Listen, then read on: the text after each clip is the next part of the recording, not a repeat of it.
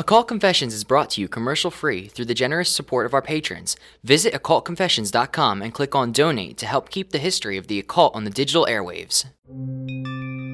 Is the Theosophical Society secretly running the United Nations as a puppet organization? And is this part of a conspiracy to spread the worship of Satan, Prince of Darkness, ruler of demons, and father of lies? Let's try those questions another way, just so we're clear what we're asking here.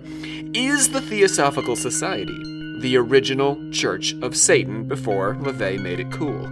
And are they controlling the international governing body responsible for establishing and maintaining international peace and security, and ensuring that all people enjoy reasonable living standards and human rights? And is that whole international peace and human rights agenda just a cover-up to get people around the globe to worship Satan, the great adversary and angel of the abyss? I first heard this theory while I was conducting some research for a conference presentation on how internet culture represents the life and career of the controversial turn-of-the-century occultist Aleister Crowley. Midway through a documentary that had been entirely focused on how Crowley had inspired rock musicians to create satanic music and inspire child murder, the narrator suddenly announced that Helena Blavatsky's Theosophical Society was secretly in control of the United Nations, and that their purposes were decidedly evil. This whole idea struck me as so off the wall that I needed to find out where it came from, and why anyone would believe it. And so, the Helena Blavatsky United Nations Satanic Conspiracy Theory will be the topic and the target of today's episode, the last in our Blavatsky series. Satan!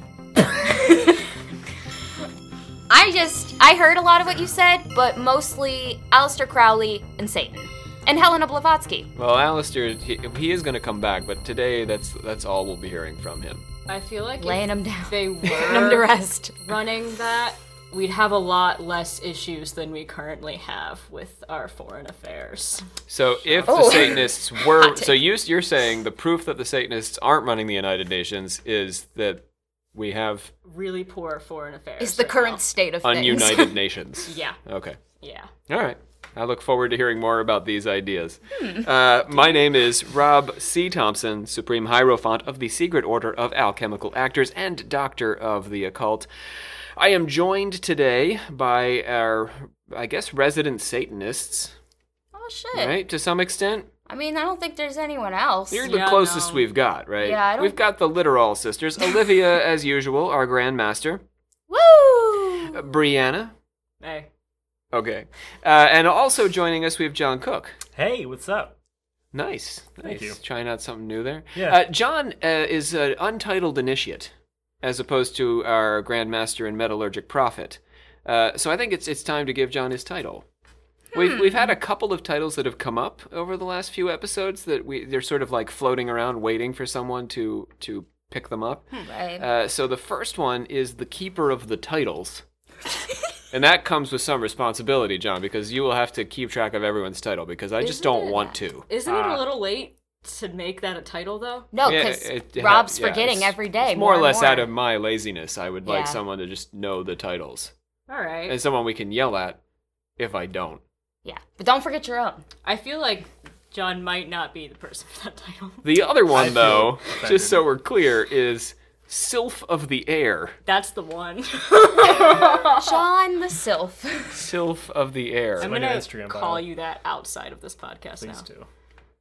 Is that it? We're going with Sylph of the Air? I guess. So John is leaving aside the keep. We still don't have a title keeper. Who is going to keep But now we have yet another title. Okay, all right, I'm fine with that. If that's the will of the group. Do you feel like a Sylph of the Air? Yes. Done. John. Do you ever feel like a Sylph of Air? No. Is that copyrighted? No, because I changed it. The words were different, mostly. Protected under parody. My single is dropping later this week. We, the members of the Secret Order of Alchemical Actors, do solemnly commit ourselves to a full and honest telling of the history of the occult as far as we know it. All right.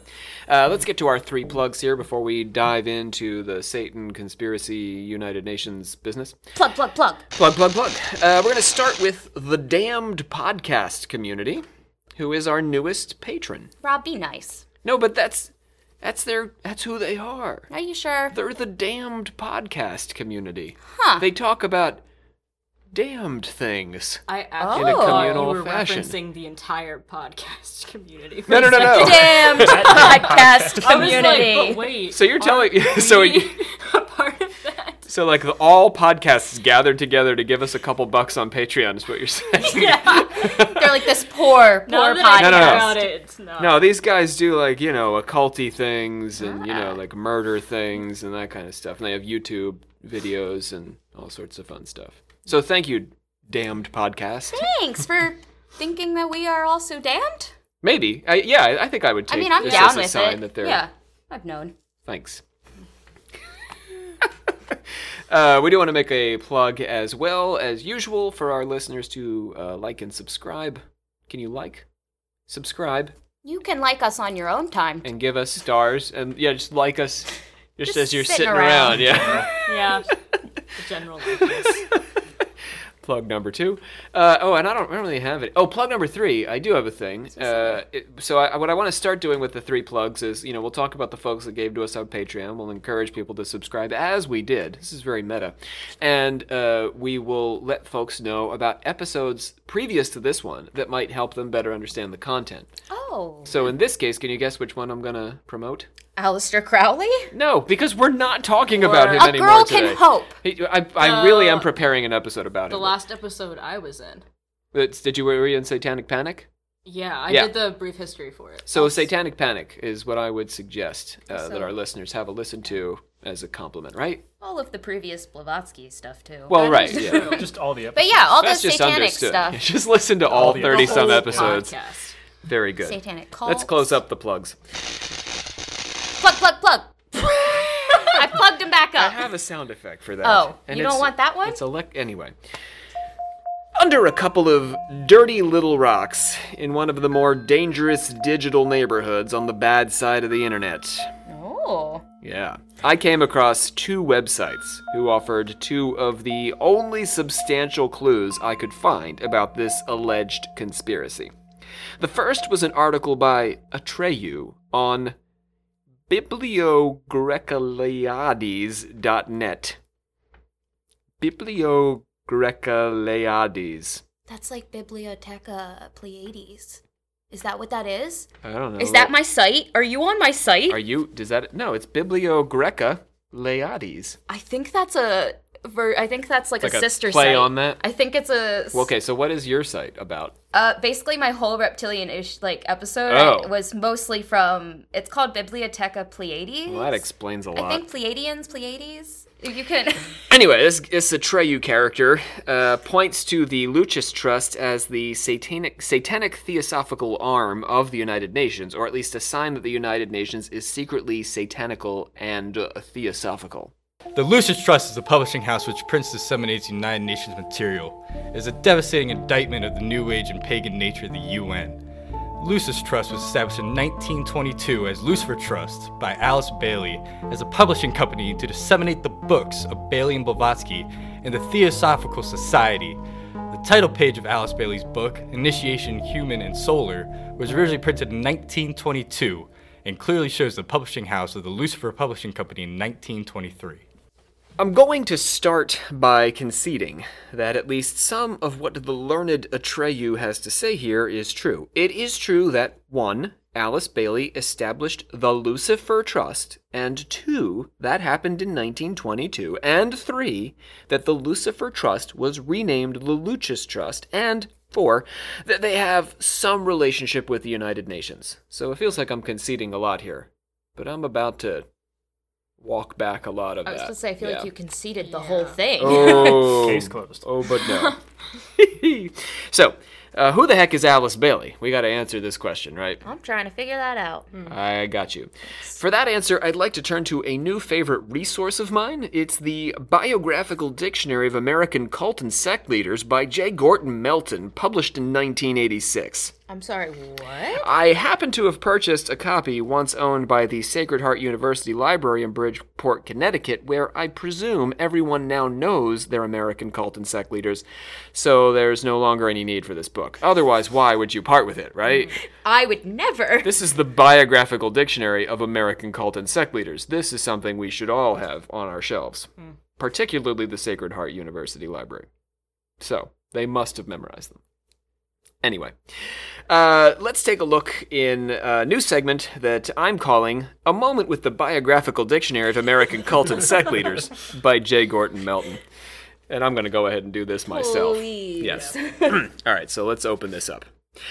Alice Latrobe Bateman Bailey was born June 16, 1880 in Manchester, England, and died on December the 15th, 1949 in New York. Little Alice was an unhappy child, growing up in a wealthy family in England and attempting suicide on several occasions.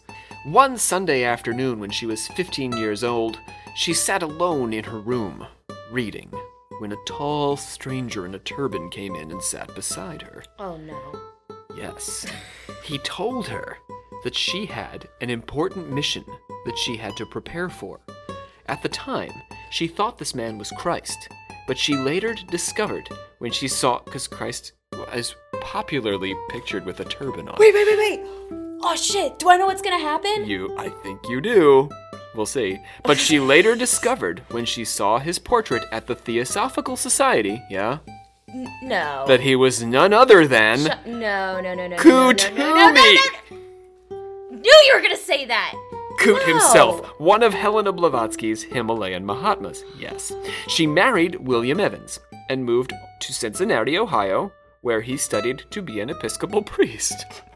Right? Wait. Like you do when you marry a woman who is friends with Coot Toomey. Well, He just showed up. how much longer? That's what he does. That's how Coot rolls. He just pops in and tells Forgot you about him. that you have a mission. Just ride the coot train. Blavatsky is not alive anymore, right? What year She's is this? she died in 1892. So yeah, she's dead. A little bit dead. She's only been dead for like a decade. So Alice Bailey is very conveniently seeing. Picking up the mantle of Coot. Oh. Because Blavatsky ain't carrying it anymore. So she's married to this Episcopal priest. And he turns out to be a priest with the tendency to fly into a rage. Oh. So she divorced him after the First World War, because you got to get your world wars out of the way, right? After the war. Yeah, she saw that through with him, and then she was like, okay, I got to go now. So two of her friends in Pacific Grove, California, introduced her to Theosophy, so she would have later seen the Coot Toomey painting. Oh, she hasn't seen it. Right, but so she met the guy when she was 15, but then much later she saw the portrait and was like, oh, that's my guy. She thought it was Christ for all this time. Christ in a turban. So, in 1917, she moves to Crotona, which is the Society's American national headquarters at the time, and becomes the editor of the Theosophical Society's periodical, The Messenger.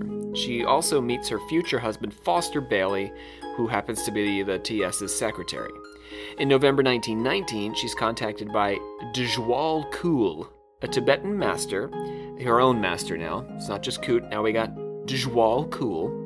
And he asks her to become his assistant, and telepathically dictates the text of Initiation, Human and Solar to her, and then 18 more books over the course of the next 30 years, which is sort of on par with Coot Toomey and Master Moria. Like, they dictated a bunch of books to Blavatsky, so she's just trying to keep up. Alice and Foster are dismissed over internal fighting within the Theosophical Society, and they go on to form the Lucis Trust and publish Alice's works through them. Husband and wife also found what's called the Arcane School to train disciples, and in 1932, she turns toward forming groups focused on promoting a unified world civilization and a world religion, bringing together East and West. After she died, the Arcane School split, and her husband ran the Lucis Trust until his death in 1977. The Lucis Trust is still with us today. And that's a moment with the Biographical Dictionary of American Cult and Sect Leaders by J. Gordon Melton. Whoa! Thank you. J. Gordon and Rob. All right, let's get back to the story. I had a question, but now I don't remember. I also so had a keep going. pun, but Really? yeah. That's not like you. I know. Let's have it. The guy must have been pretty cool. So he wrote those books and his name was cool. I'm gonna go. Oh, I didn't get it because I forgot his name. Coot and cool. Oh, Djwal Cool. Yeah, he was a pretty cool dude. Oh, I'll take that. Yeah, that's All right. Somewhere job. Brandon Y'all are is looking at me listening. like I am. That's like the kind of I should pun be- you'd hear on a cartoon for 11-year-olds. I'm gonna go. It's nice being here, guys. There's a market for that. You're fine. It's just not here. You know what, John?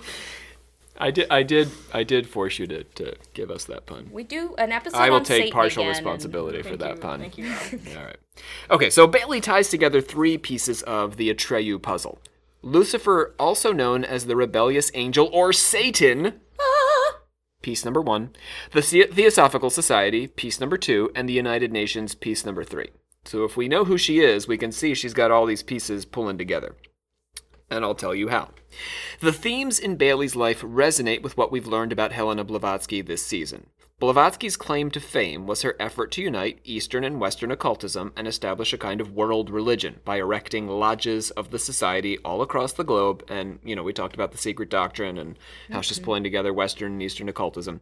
She was also famously hostile to Christianity and devoted half of her first book, Isis Unveiled, to a direct attack on organized Christianity. She believed that religion, specifically Christianity, Christian religion, was a pale copy of the more original Buddhist and Vedic traditions of India. And in her second major work, she made the case that Satan wasn't actually the evil angel the Christians had made him out to be. The secret doctrine says, as you'll recall, that the serpent in the Garden of Eden raised Adam and Eve out of their animal ignorance by opening their intelligence. So Lucifer, not so bad. And remember from, I think it was the first of the Secret Doctrine, she was involved with a publication called, I believe, Lucifer. It was just the name of it. You remember this, Olivia? Maybe? No. The young Theosophists created a magazine, and they just called it Lucifer. Oh, I didn't remember the name, but I remember what you're talking about, I think. So, without the serpent, how can humankind have the presence of mind to come to appreciate and understand God and spirit, is Blavatsky's question. That's why she likes the serpent, who she equates with Lucifer. Lucifer is okay. He's the bringer of light, called both the day star and son of morning in the Old Testament, by the way. And so Blavatsky called that London magazine Lucifer. Oh, good for you. Yeah, that's right here. Oh. Okay. Yep, now I know for sure. Glad I put that in here. Oh, good for you. Didn't read ahead, though. Okay. And Bailey calls her publishing company the Lucifer Trust, initially. But Blavatsky was not actually what we would consider a Satan worshiper. To just take one step back from this, complicate the story. She understood the serpent and Satan as an allegory and was not inclined to believe in any of the Christian accounts whatsoever. Satan was, if anything, a misidentified spirit who was among her Hindu pantheon, which was far closer to her understanding of the spiritual world. So Christian Satan doesn't even work because Blavatsky's operating in a Hindu reincarnationist universe. So she's not really a Satan worshiper. She's just saying Lucifer is really a Hindu spirit who endowed humanity with intelligence. I can get down with that, though. Yeah. All right. Cool. Djwal Cool. Yeah. This is not okay. Why do you hate me? Why did you say that? I don't know. So, because now we can enjoy it for the rest of the episode, I'm just mad because I didn't get it. and we can have listeners groaning across the globe as I continue to use the Djwal Cool pun. I'm so sorry. Bailey's connection to the devil goes deeper than the name of her publishing company and somewhat indirect association with Blavatsky. To understand how, we have to turn to another right-wing Christian conspiracy theorist, David J. Stewart, on Jesus-is-savior.com, because I assume the JesusIsSavior.com without the hyphens was taken. How many hyphens was that? 2 hyphens between Jesus, is, and Savior. Not with .com. The Lucis Trust Publishing Company and their many fronts and organizations worship in an externalized hierarchy of ascendant masters who carry out the work of a Luciferian master plan, Adam Weishaupt 1775 Illuminati blueprint, for the establishment of a permanent Age of Aquarius ruled by one Sanat Kumara. Notice the name Satan has been rearranged just as Santa. The Lord of the world, 2 Corinthians 4:4, identifies this as the devil, who is the god of this evil world. Sanat Kumara is a fictitious character made up by Alice Bailey and her Satan-worshipping buddies.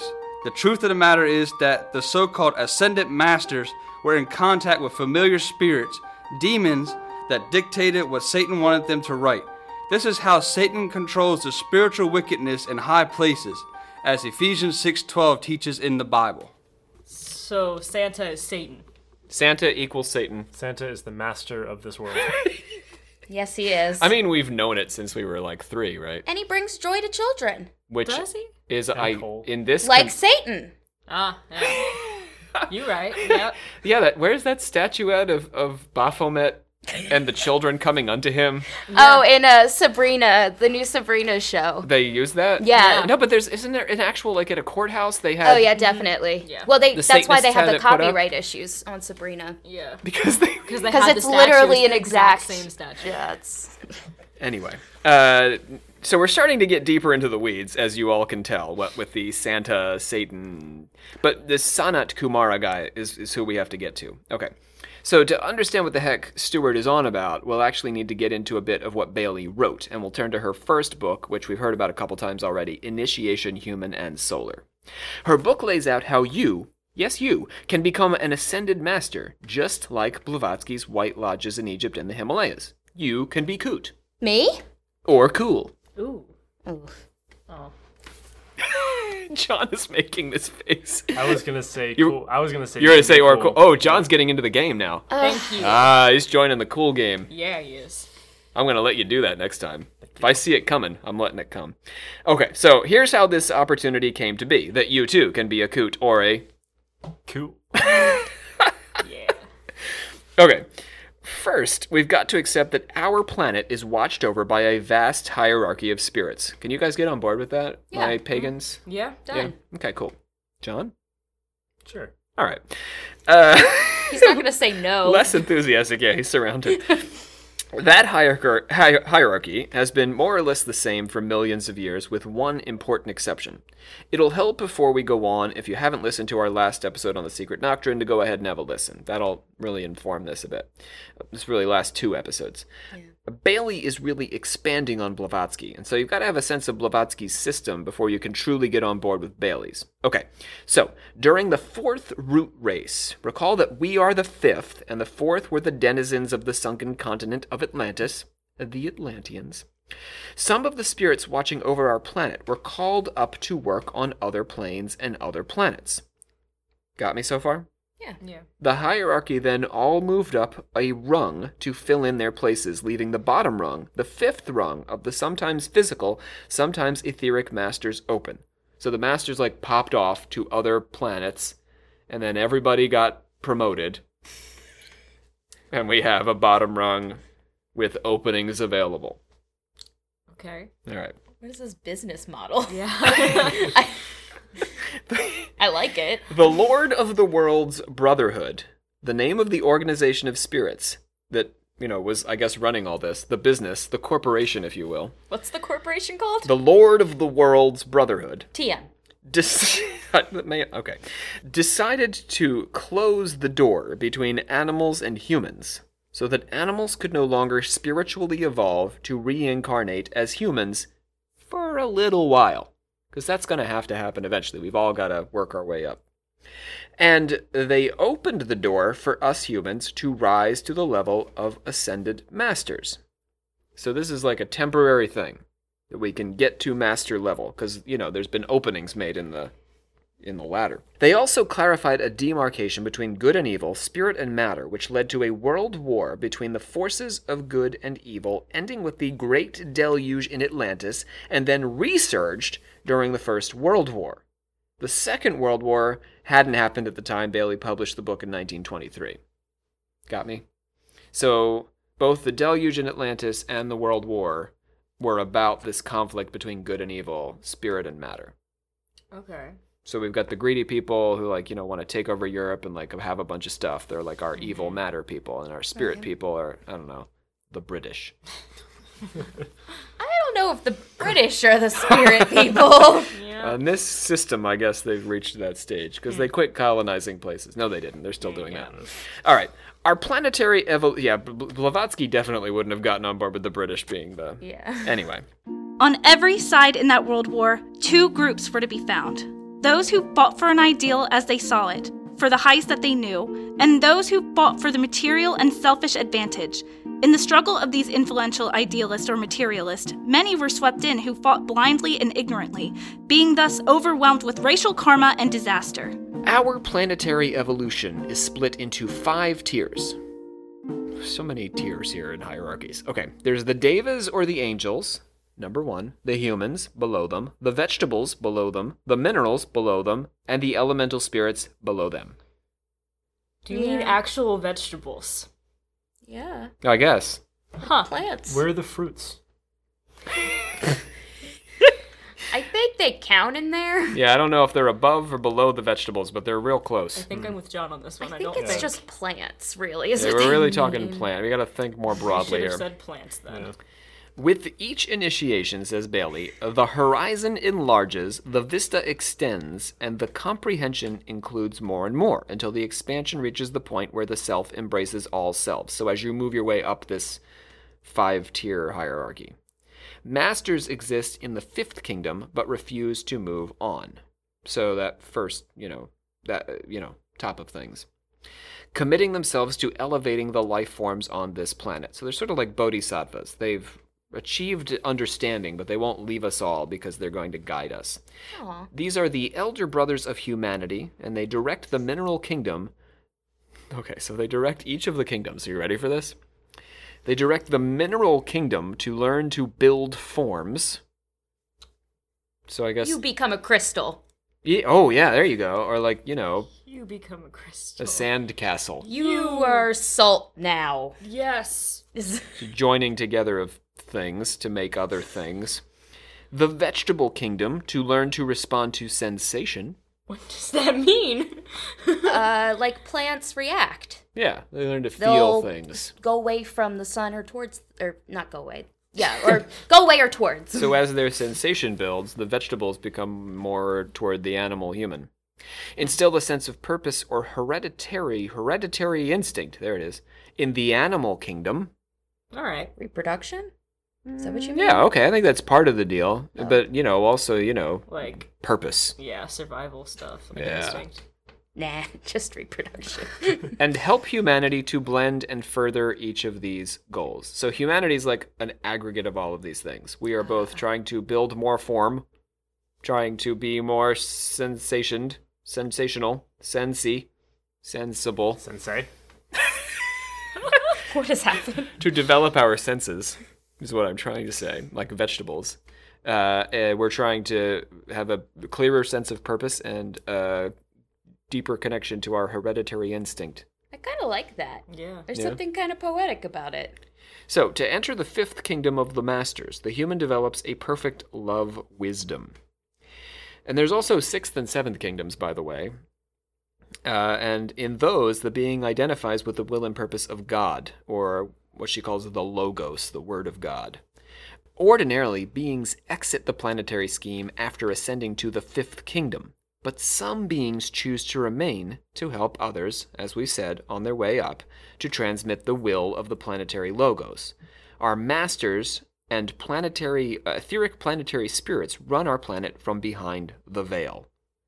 Oh, the veil, okay. Yeah. I gotcha. The veil separating us Yeah. in this material world Yeah. from them, who are still have a foot in, But, like, and also out. yeah.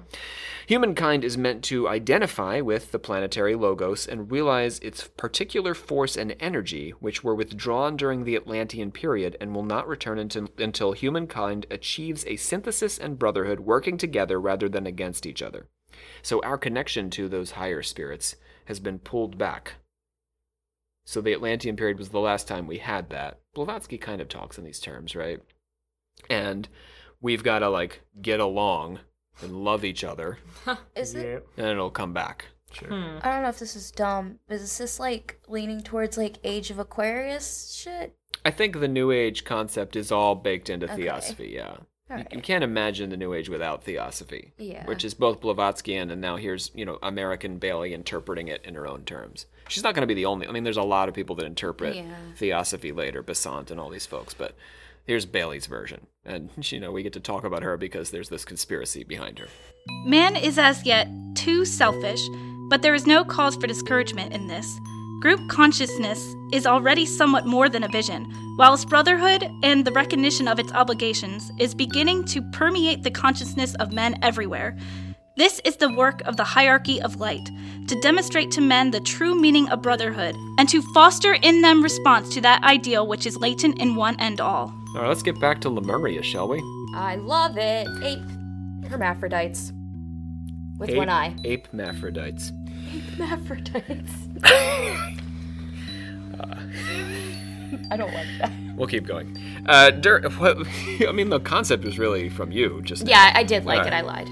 During the Lemurian period, 18 million years ago, quote, Sanat Kumara, the Ancient of Days, the Lord of the world, came down to this dense physical planet and has remained with us ever since.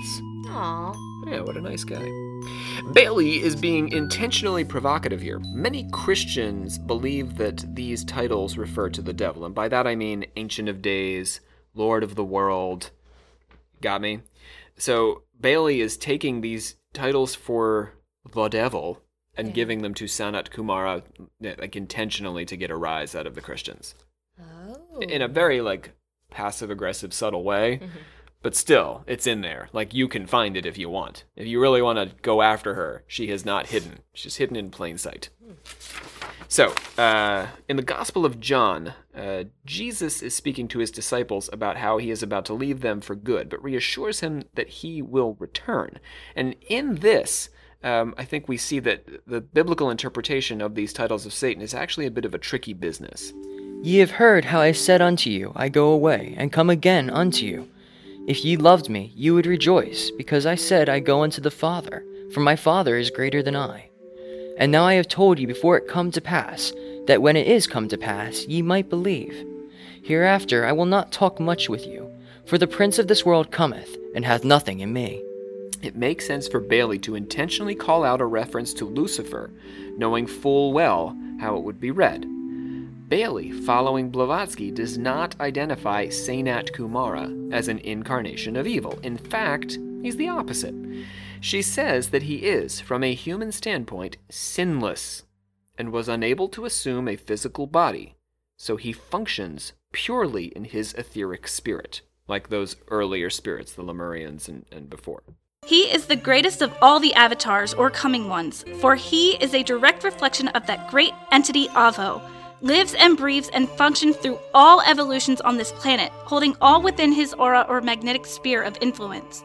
In him, we live and move and have our being, and none of us can pass beyond the radius of his aura. In the theosophical worldview, Sanat, as an angel or deva, is an extension of God, who has not fallen, but rather given of himself to aid the world, as opposed to Lucifer. Sanat Kumara has sacrificed his own ascension to shepherd the souls of humans through our hierarchy. He is as far evolved from an adept as an adept is from animal man. You got me? So that's how high up he is on the spectrum. Oh, okay. The adept is that much more evolved than the human. Yeah. Sanat is that much more evolved than the adept. So it's like double human in evolution. Yeah. Yeah. So, while both Bailey and her Christian detractors were talking about Satan, they understood Satan in profoundly different ways. Satan is not a tempter to evil, nor even is he an allegory for self-oriented left-handed magic in the tradition of the Church of Satan, which we discussed a while back. He is, in fact, self-sacrificing and devoid of sin. So this is even not falling nicely into a Satanist definition of Satan. No, not at all. And it changes the conversation quite a bit. Both groups are looking at the same thing. We've got our fundamentalist Christians looking at Sanat Kumara and saying, Satan. And we've got Bailey looking at Sanat Kumara and defining him in a way that is not Satan. So let's see if we can better understand this by way of a metaphor, shall we? Here we go. This is all me. So if you don't like the metaphor, you can blame me.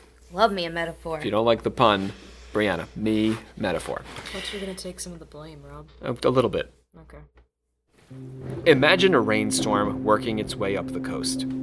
At the southern end, the soil is dry and a farmer has been praying for water for his crops.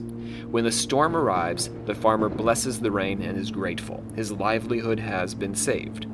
Further up the coast, at the northern end, the soil is saturated. The streets of the village flood. Cars and cats are washed away and people drown. The villagers curse the rain for smiting them. It is literally the same storm, but it's experienced two different ways. Yeah? The Christian conspiracists might take this even a step further and suggest that the rain in our metaphor has intentionally sought their destruction. Satan, read as a bringer of knowledge and lord of this material reality, cuts both ways. Knowledge can be a path to spiritual enlightenment or a path to destruction. Life can be suffering, it can also be joy. When Bailey or Blavatsky choose to see the joy and enlightenment side of the coin, they can't be accused of being Satanists. They aren't concerned with the greed, evil, and suffering on the other side of the coin, and do not feel those aspects are worthy of worship. So they're really being blamed for celebrating the villagers drowning and losing their cats. But they weren't on board with that in the first place. Yeah. They were just seeing the farmer in our metaphor and praising what happened to him. Okay. Do you see? Yeah. So Sanat Kumara is the head of 7 Kumara, the other 6 working his will across the planet. See, this is where you start to lose me with all this. Too many Kumaras? You just need one. Well, he's the Sanat Kumara, just like we have both the Brianna of the literals and the Olivia of the literals. Okay, but one of those is more important. I'm just kidding. Just kidding, I love you. Also true here. Oh, hot take. He's the head of the 7. Oh, I was born first, sorry. They are joined by a... We should photograph Bree's face. She's like... Thank God this mic is blocking her face from me. Oh, I could see it clearly. They are joined by a wider brotherhood of light that exists in both physical and etheric bodies doing the will of the Lord of the world, Sanat. Most of this brotherhood resides in Shambhala, in the middle of the Gobi Desert, the white island invisible except to the initiated. Shambhala, you'll recall, was the place, according to Blavatsky's secret doctrine, where the elect sheltered during the great deluge that brought down Atlantis. Oh, that's why that... Okay, yeah. All right. A few masters, presumably Kuthumi and Master Morya, although probably some others as well, live in the Himalayas, all connecting things together. All of these are working for the enlightenment of all beings on Earth. Spiritual evolution is a kind of inevitability. We're all going to evolve over time, but Sanat Kumara came to Earth to stimulate it and keep it moving along, jump-starting the spiritual triad in the lower human. That's really interesting. All right, so Bailey elaborates on Blavatsky, see if I can explain this a little bit, by defining a fourfold lower man. We have the physical body, the life force, the astral or emotional body, the germ of mind, and a spiritual triad of the higher man, which is your will, your intuition and wisdom, and what she calls your higher mind. Sanat influences the mineral kingdom, rendering some minerals radioactive to allow them to better bridge into the vegetable kingdom. I'm sorry. Yeah. Yeah, he radiates. He radiates the minerals So they can... evolve. Become a tomato? Yeah. It's a fruit, not a vegetable. But they're the same. John needs us to talk in terms of just vegetables. His food pyramid is very, set in stone. But wait, there's more. Sanat also facilitates a chemical change in the vegetable kingdom so that they might change into the animal kingdom. So that's a chemical thing rather than a radioactive thing. Tomato becomes a cat. Right, if you just add a little sulfur. Ooh. I don't know. Something. I don't know about Well, but I mean, really, the minerals in the soil, right? Yeah. Can There's some maybe They science. grow tomatoes. I don't know that it turns them into monkeys or anything. So, monkeys are way up the pyramid. Okay, so... Don't we have shared DNA with bananas or something? Well, there you Isn't that a go. thing? So maybe it? Bailey's right. We're laughing here. Did I just hot take that? I might have just made that If up. we actually I don't know anything about this. This is out I feel of like my... I've read that. If Y'all this can is tell true, me if I'm wrong or not. then it's possible that we've evolved from bananas thanks to Sanat Kumara. Tell you It's that possible. potassium. Which is a fruit, John. Thank you. Just want them to get their due. Don't want to leave the fruit out of this. All right, individuals who have ascended to adept status since the opening of the door include Vyasa, Jesus of Nazareth, and Krishna. Yeah. Lesser initiates include Paul of Tarsus and Martin Luther. Oh, okay. Yeah, he gets to alright. the party. Vyasa is the author of the Mahabharata, for those of you who are not familiar with Indian epic tales. It would seem a surprise that Jesus would be there at all, given the attitude of the far-right conspiracy theorists who are so upset about Bailey's theories, but Jesus is a master, and according to Bailey, has been reincarnated as a Syrian man. In 1923, Jesus of Nazareth was wandering Syria with a bunch of disciples, which, if we're being honest, if Jesus was really reincarnated in Syria, it's pretty much what we'd expect him to do, right? So it checks out. I don't know, Rob. It's a little... That's too much for you, huh? Just a You were bit. on board with the minerals evolving, but... Oh, yeah. Yeah, no, that's Tomato fine. cats okay, are fine. but Jesus But, living in Syria in 1923. That's just a Too titch, much. A titch Titch- too, a too titch. far. We've titched her off. Oh, no. The six Kumars... Aren't you guys glad you joined me for the Satan conspiracy episode? You thought it was just going to be like all like fun Christian right versus Satan things, but no, we have to go through all this hierarchy stuff. I and- love it. I do. Back to the Kumara. The six Kumara who serve Sanat Kumara. They're divided into two sets of three because it's not complicated what in enough. the hell? Yeah, Theosophists really love this stuff, and let's be honest, occultists love It's this like stuff that too. race stuff all over. They love all the categories I'm and so breaking things confused down. on these numbers, the hierarchies. You don't even need... It's Who's a- there? Don't just let it wash over you. So, the first set of the six manage exoteric forces in the world. The second set manages the esoteric, still unknown forces, and they move in and out of exoteric and esoteric roles according to the cycles of astrological conditions. So our six masters sort of are cycling according to the stars, in and out of dealing with the world and dealing with the inner secret occult stuff. Other devas or angels work to adjust karma, racial karma, national karma, group karma, and individual karma. 5 karmas. That's a lot of A karma. lot of karma. Yeah. Ooh. So from your personal karma all the way up to like the karma of the world. That's too much karma to fix. It's a lot of karma. The Manu, Noah, and other mythological roots of the survivor of the Great Flood is the chief of the group karma set. Jesus oversees the racial set. He's the Lord of Love, as the Buddha is the Lord of Wisdom, and his reign dates to 600 BCE. Yeah, all these guys are in the mix with the Sanats and the Kumaras. Okay, just the Kumaras. Sanat's just one of them. Jesus is in charge of the racial karma? Yep, Jesus Yeah, I think is we your... all three are Yep. very confused about that one. I don't think there's an explanation. That's just how it is. He just got handed that one? That's his job. It's his His job. dad didn't you help got to him do your out? job. Not really. No nepotism? You didn't Well, get- he's also got Buddha to compete with and Noah. That is hard. They are distinguished by a knowledge of the power of sound. This final fact is the basis of that aphorism, which states that all true occultists are distinguished by the characteristics of knowledge, dynamic will, courage, and silence. To know, to will, to dare, and to be silent. Knowing the plan so well and having clear, illuminated vision, they can bend their will unflinchingly and unswervingly to the great work of creation by the power of the sound. This leads to their silence where the average man would speak, and their speaking where the average man is silent. So now we're adding sound to this. Sound is part of the mix. As Blavatsky if does have comments on sound as It well. wasn't complicated enough. Now sound is like this ruling factor. Well, it's important. The true occultist. I'm a But terrible not cultist. only then. sound. Yeah, I know. We speak a lot. We're on a podcast. We're speakers of... We love the sound of our own voices. Yep. But apparently silence counts as sound. Only when you are... The average man would speak. I don't think average men would Wait. speak in these circumstances. Average men don't podcast. Right. So, Wow. so if you're silent when one would normally speak. Brianna's still trying to Right. Then you are the true occultist. And if you speak when others would be silent. So like, what So if just yell when you're nothing's just going on. talking to me, Rob, in class, Uh-huh. and I just don't respond to you and I just stare at you?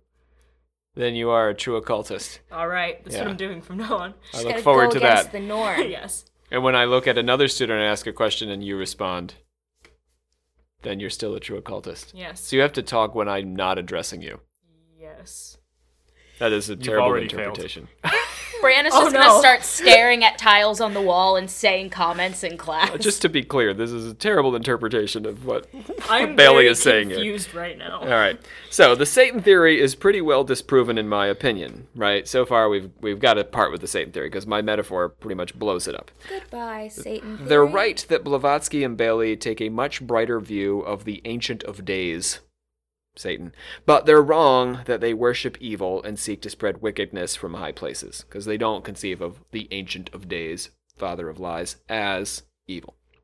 Now, as for those high places, even if Bailey isn't a Satanist, is it true that her Theosophical Lucis Trust controls the UN? Or are they the UN's publishing house controlling what and how information is disseminated from the international body? Let's check in with the Lucis Trust itself. The Lucis Trust has consultative status with the Economic and Social Council of the United Nations, ECO, SOC, and World Goodwill is recognized by the Department of Public Information at the United Nations as a non-governmental organization, NGO. As such, the Trust and World Goodwill are part of a community of many hundreds of NGOs that play an active role in the United Nations, particularly in spreading information about the UN and fostering support for UN programs. Since their inception, Lucis Trust and World Goodwill have given their support through meditation, educational materials, and seminars, and by highlighting the importance of the UN's goals and activities as they represent the voice of the people and the nations of the world. I forgot we were talking about the UN, honestly. I forgot that's what we were here for. That's the beauty of Alice Bailey. I got so caught up in... Once you start down the Alice Vegetables. Bailey road, I was stuck on the sound. I still am. That just happened. Yeah, I know. It's fresh. But it'll took a stay lot. with you for a while. All right. So the Lucis Trust doesn't actually sound like the power behind the throne. They are involved with the United Nations as an NGO partner, but they're one of hundreds of NGO partners. It also doesn't sound like they're coming into UN meetings and dressing everyone up in robes and handing them daggers and conducting dark rituals for the overthrow of the world by the powers of hell. Man, I wish. Not Goats. yet. Not John holds out hope. But let's suppose that this is just a smokescreen, right? This is the perfect conspiracy theory. So the Lucis Trust is like, all we do is publish Alice Bailey's books, and we're this NGO, and we're one of many NGOs. The Lucis Trust, let's follow this theory, is trying to throw us off the trail. They're the publishing house of the UN, says Atreyu. Very significant and powerful. Except that they aren't the publishing house of the UN. They are a publishing house. That's true. But an incredibly limited one. They publish a magazine of esoteric philosophy and, can you guess, the complete catalog of Alice Bailey's books. And that's it. The publishing house of the UN, from what I've been able to tell by researching down their publications, is United Nations Publications. That would maybe make Yeah, sense. yeah. Not the Lucis Trust. So sorry, Atreyu. Swing and a miss. The occult conspiracy is nothing new, and we can trace it back through the Rosicrucians and Knights Templar into the ancient world when Dionysus punished Pentheus for refusing to believe he was a god. Now that we've discovered the basic irrationality of this conspiracy, the last question for us is, why does it exist in the first place? Rob, why does it exist in the first place? I should probably not answer. I should keep silent now because... Oh. Yeah. It's too late. Yeah, I've got this whole podcast and all these people are listening. I've got to answer my own question. In his excellent book, Empire of Conspiracy, the author Timothy Melly points out that most conspiracy theories stem from a fear about the loss of individuality. I'll quote directly from him briefly. He says, conspiracy theory arises out of radical doubt about how knowledge is produced and about the authority of those who produce it. It develops from the refusal to accept someone else's definition of a universal social good or an officially sanctioned truth. You guys all right with that so far? I think so. If I heard correctly. Sounds good. Radical doubt about how knowledge is produced. and about the authority of those who produce it. So don't tell me what to think, right? Yeah. Professor Man, book man with your thoughts. Yeah, Rob. Controlling me. It's a refusal to accept someone else's definition of a universal social good. Yeah? Mm-hmm. So this is a universal good, says the United Nations. The United Nations represents a threat to a certain segment of conservative Christianity that is best reflected in Blavatskyan theosophy. Let me do the transitive property here. The United Nations is Blavatsky, and Blavatsky is evil, therefore the United Nations is evil. This is how the argument goes. You got me? Yeah. But why would these conspiracy theorists want to believe this? Blavatsky broke down the barriers between East and West. It should start to dawn on you now, right? Yeah. Privileging Hinduism and Buddhism over Christianity. She helped to rescue Indian traditions from Christian missionaries and promote Eastern religion to a Western audience. She believed, as did Bailey after her, in an underlying world religion, just as the United Nations believes in an overlying international social and political order. Such an order demands a kind of postmodern take on tradition and belief. That all these different traditions and beliefs, including conservative Christian traditions and beliefs, are valid in their own way. So conservative Christians have to share the playground with Hindus and Buddhists and Muslims. This implies that Christianity cannot be the one true way, that all these other traditions should not be stamped out as heathen religions and replaced with Christianity as the only path to heaven. In leveling the playing field and honoring non-Western religious and cultural systems, the United Nations is actually threatening the specialness of the conservative Christian self-image. So that's how this body, do you see, threatens their sense of self by saying what they should think. The universal social good of universal toleration, if not appreciation, is not something the conservative Christian embraces. In this vision of international order and peace, Christians aren't special. They're one of a brotherhood of equals, which is really how Blavatsky saw things and how Bailey apparently sees things, if we're penetrating the depths of her various Kumaras. But they insist on being special, on maintaining their right to view their religion as the only truth, and so they reject any effort to compromise that view. And a conspiracy is born.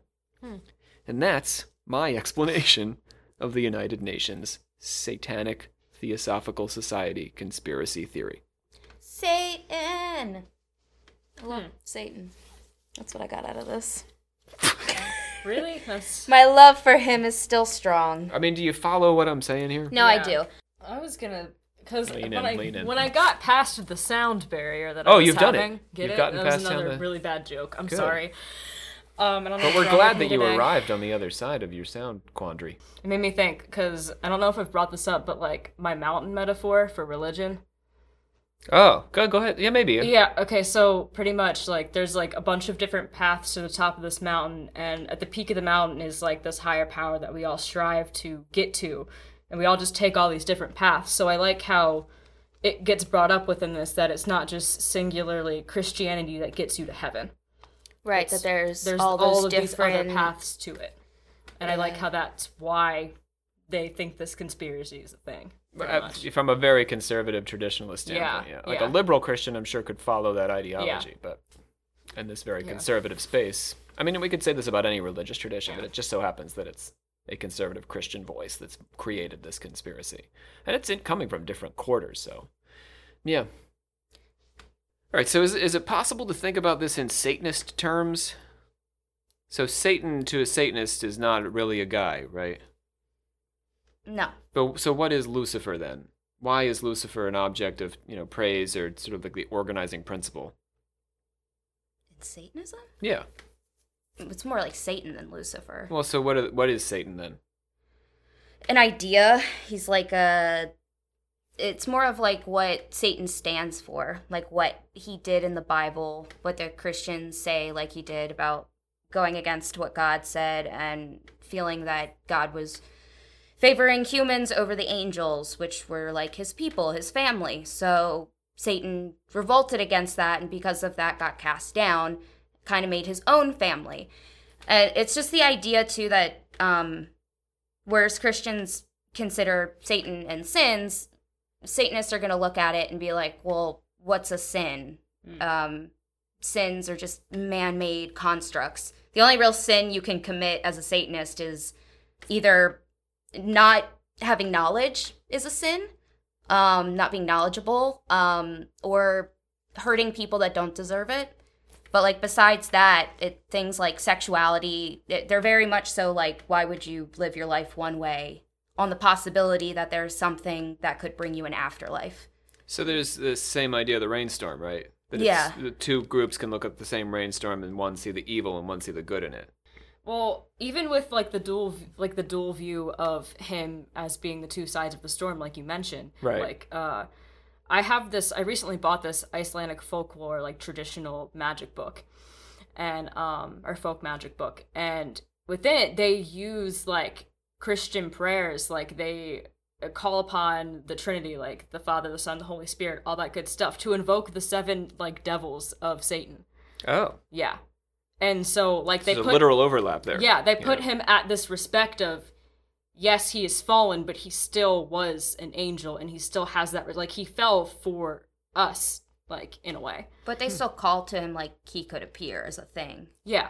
But Which is mainly, not an especially Satanist, but a pagan thing to do. Right. Yeah. Yeah, but, like, I just thought it was very interesting that within that folk Christian view, they still were like, we're going to use God to invoke the 7 devils of Satan. So would he have still be seen as like a bringer of light, or would it be Yeah. in a negative? No, it's in a good way. Of knowledge. Even, like, the spells and prayers that I'm talking about, not all of them are to, like, do, like, harm to somebody. A lot of them are to bring, like, fortune and Right. abundance to themselves. Ah, Yeah. on this plane. Well, that makes sense. I mean, Satan is indulgence. Yeah. Lord of this world. Satanists just don't think that's a bad thing. Yeah. They think you should indulge in yourself. And I just thought that was an interesting overlap. Let's open up our order of confessors. Ian, our friend, who we hear about from time to time, a graduate student in Native American Studies, wrote to let us know about some large mounds located outside of St. Louis. I believe it was James who mentioned a couple of episodes back during the Secret Doctrine episode. He theorized some pyramids in St. Louis. James was, of course, in his classic style, just saying some nonsense, but it turns out there are actual pyramids in St. Louis. Why does he keep getting validated? He always does, right? People come after you, but James... Honestly. Yeah. So they're called Cahokia, and these may have been built by the ancestors of America's indigenous people. Okay, Olivia, your turn. Oh, but guess what?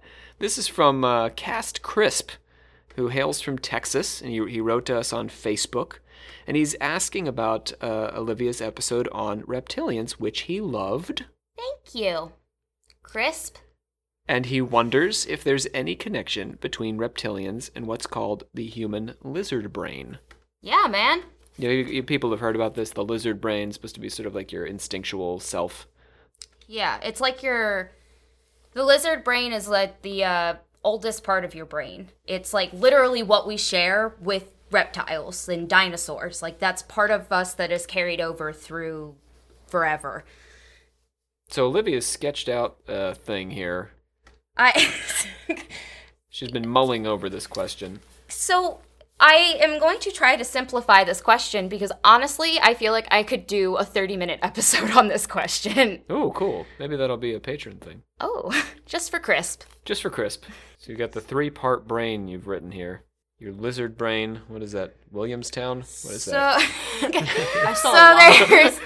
trying to think of how to simplify. Okay, so there's your lizard brain, which is going to be, there's a much more technical term for it. I think it's called like the basal ganglia. I don't know how to pronounce it, guys. I don't know medical things. And it's your fight or flight. It's your sex. It's territory. It's all of the things that made it so you could survive, like in your most pure form, if that makes sense. Am I making sense? I'm with you. So it's the same as reptiles, like I said. Like reptiles don't have thought processes necessarily like we do. They act impulsively. That part of our brain is very impulsive. So the whole theory behind it is that the reptilian Illuminati, okay, stay with me. Second time we're hearing Illuminati in today's episode. Really, I could just say reptilians. You could just assume. Okay. But the idea is that they are going to use the right side of your brain, the subconscious, the dreamlike state, your imagination. They're going to use that part to manipulate the left side, which is really what we only truly understand. Does that make sense? Am I wording that right? So your logic, your education, the science. So the idea is that the things that we think are not our own. So they use media and to operate on our rational brains. All the various things that speak to us in a rational way. Yeah, so we see a billboard and we might be okay with how we look, but if we see a billboard of a super skinny model, all of a sudden we're like, oh, I need to go do this. Do you know what I mean? So is that rational or is that like the subconscious? So how does the lizard brain fit into this? Well, then you start to also, because that's your impulse. Okay, so the lizard brain is what they're really operating on. Well, the idea is they want to split all of the parts of your brain apart. Oh, and get your lizard brain functioning separate. They want to from the split rest. your right and your left hemisphere completely, and then also be able to... The idea is if they could just control the reptilian lizard part of your brain, we'd be completely controlled. Let's bring this episode on home. Crisp, we'll talk. Olivia, speak the words that get us the heck out of here. What if I just kept doing this? No. It's been a hard enough day, what with all the Sanats and Kumaras. I hereby adjourn and declare closed the secret meet. Oh! It's a public meeting, so you're back to it, because you got all in your lizard brain. It's a public podcast They've meeting taken me. of... I hereby Oh, here we go. adjourn and declare closed this meeting of the secret order of alchemical actors until such a time as we get together and do it again. All right, we had a number of voices in today's episode. We had Nick Ross, we had Sean Priest, we had Savannah Verrett doing Alice Bailey. We also had Abby Cook in the mix. So, thanks to our voice actors today. And joining us in discussion, we've got our Grand Master, as usual, Olivia Littoral. Woo, that's me. Answering all the questions. John Cook, our newly dubbed Sylph of the Air. And our metallurgic prophet, Brianna Littoral. Yeah. Are you okay? She's burnt. She's burnt up. I think I had an aneurysm. My name is Dr. Rob C. Thompson. I am your host and the Supreme Hierophant here at the Alchemical Actors stage. This episode was recorded, as most of our episodes are, at Chesapeake College on the Cadby Theater stage. We thank you so much for joining us. This is the conclusion of our Blavatsky series. Beginning next time, in 2 weeks, we will be opening our new series on magical warfare. Oh, hell yeah! Ooh, I'm ready. So, we'll be starting with an episode on the Livonian werewolf, who referred to himself as the Hound of God, speaking of puns. And then we'll be carrying on to discuss, I'm going to do a whole episode that I'm calling Aleister Crowley Goes to War. We'll be doing an episode on the magical battle of Britain. I'll be doing the ghost dance of our native peoples here in the Americas. And we will be discussing government psychic spies. Yeah, I'm very excited about this series. I'm lit. Yep. Okay, so we'll catch you next time for some werewolves. Ooh. Have a good 2 weeks.